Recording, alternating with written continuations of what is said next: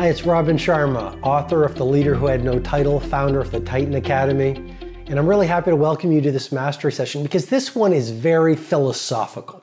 And the title of this session is called Cemetery Walking as a Life Mastery Tool. Now, you might have heard I run this event every year called Personal Mastery Academy. People come from around the world. They want to dial in on exponential productivity. They want to learn how to do world-class work.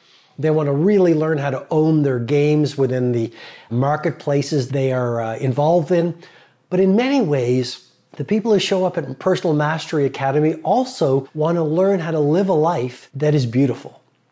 And with that in mind, I want to share a key idea with you so that you live a life that is not only interesting, that is not only enjoyable, but is actually really fulfilling.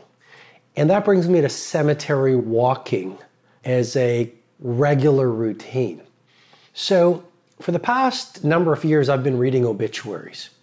And you might say, Robin, that's negative. And I don't think it's negative. I think it's really positive. Because I think few things are as powerful to wake you up, to remind you about what's most important, to fuel your energy, to get you into the game so you let go of your fears and you do what you need to do to get big things done than connecting to your own mortality. When you realize that every single day could be your last, or when you appreciate that no matter how long you live, life is a short ride, you just sort of let go of the fears and you let go of the limits and you live full on and you seize opportunities and you have real conversations with real people and you sort of wear your heart on your sleeve and you bring on the fullness of your authenticity and you do whatever it takes to get your loftiest dreams to get done. And so I read these obituaries and it reminds me about what life is all about. And relatively recently, I've started walking in cemeteries. I was in Mauritius a little while ago. I don't know if you've been to Mauritius, but it's this paradise on earth. It's this tiny island about 4 hours off the coast of Cape Town. And I've been to Mauritius a number of times. I was there to give a big leadership event. You know, I talked about leading without a title. So it was filled with iconic CEOs and people running big industries and big companies and entrepreneurs and startup people. And it was really wonderful. But I also took about a week and a half just to refuel and to work on my new book and to reconnect with my values and to set myself up for the coming months. And one of the things I did was I went for a long walk. I love walking. I find interesting, I find a lot of the most creative people and most productive people in the planet, they all have one thing in common. They have the routine of walking on a regular basis. And so I love walking. I've walked in nature for many, many years. And so here I am in Mauritius and I just started walking. And I was actually listening to an interview of Charlie Rose and Steve Martin. And it was done in New York in front of an audience of a few thousand people. And it was about an hour and a half long. And Steve Martin was talking about his career, and Charlie Rose is one of the great interviewers of our time. So he was asking about how he became so good at what he did, and his life, and his love of art, and stand-up comedy, and acting. I mean, Steve Martin became an actor after a stand-up comedian, etc. And so I'm walking, and the sun is setting, and I'm walking along the Indian Ocean, and I'm looking at the flowers, and I get to this little village. And it's this really, this little village with a lot of character. And as I'm walking along the edge of the village, still close to the seaside, I spot a cemetery. And I've learned to follow my instinct more than ever before because instinct is more powerful than reason. And life will lead you to an interesting place if you stay with the flow. And so I walked towards this cemetery and I walked into the cemetery. And I started walking through the cemetery very respectfully and carefully. But it was interesting to me because a lot of the tombstones were just made out of wood. And somewhat sadly, some of the wooden crosses were actually really, really small. And you could tell that the grave sites were of kids. And as I walked through the cemetery, I saw these crosses and I saw some tombstones. Some looked very old. A few graves looked fresh.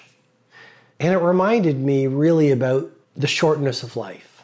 I mean, Marcus Aurelius has written one of my favorite books, The Meditations of Marcus Aurelius. And actually, he didn't write it. Marcus Aurelius was a Roman emperor. And during a long military campaign in his journal, he wrote his thoughts and his philosophies. And someone found those diaries, those journals, and made them into this book called The Meditations of Marcus Aurelius. And he does talk about the shortness of life. And so does, Epictetus and a lot of the great Stoic philosophers. And being in this cemetery and walking through it with great delicacy, it reminded me how short life is. And it reminded me we all have hopes and dreams, and we never know when those dreams are going to get dashed. And we never know when our last day will unfold. Some people will wake up tomorrow morning, they'll get in their car, they'll take a shower, they'll have their coffee, they'll say goodbye to their loved ones, and that will be the last day that their loved ones will ever see them. Some people on the planet the day after tomorrow will go into their doctor's office to get the result of a routine checkup, and the doctor will say, "Sit down. I've got some sad news for you." And they'll be diagnosed with maybe some kind of a terminal illness. Accidents, illness, tragedy, catastrophe is also a reality of humanity. And so what I'm suggesting to you is do whatever it takes to be in the moment and to stay positive and to stay on your game and to optimize your craft and to spend time with your loved ones and to take care of your fitness and to learn something new every day and to enjoy the beauty of sunsets and star-filled nights. And at the same time, as much as possible, please do not lose perspective. Stay connected to your mortality. Steve Jobs in that famous Stanford speech said it really well. You are naked. You have nothing to lose. And he learned that when he connected to his cancer. And so maybe you will install a ritual once a month. On the way home from work, you will pull over to a cemetery and you'll spend 5 minutes even in meditation, looking at the tombstones, looking at the crosses, studying the graves, or whatever your tradition is in whatever nation you're from, because not every tradition I know has the grave site. Sometimes it's the funeral pyre, which really reminds me that life is really short and you never know when your last day is going to be. And so just build some kind of a routine to remind you on the shortness of life so that you tell the people you love how you feel about them. So you write the letters that need to be written. And I know people don't write letters, but writing a letter to someone you need to express forgiveness to or gratitude to is really powerful. Pursue the projects that will allow you to be the legend of your industry. Chase the passions that fuel your joy and live every day as if it was your last, because we never know when our last day will show up. Thanks so much for being with me in this mastery session.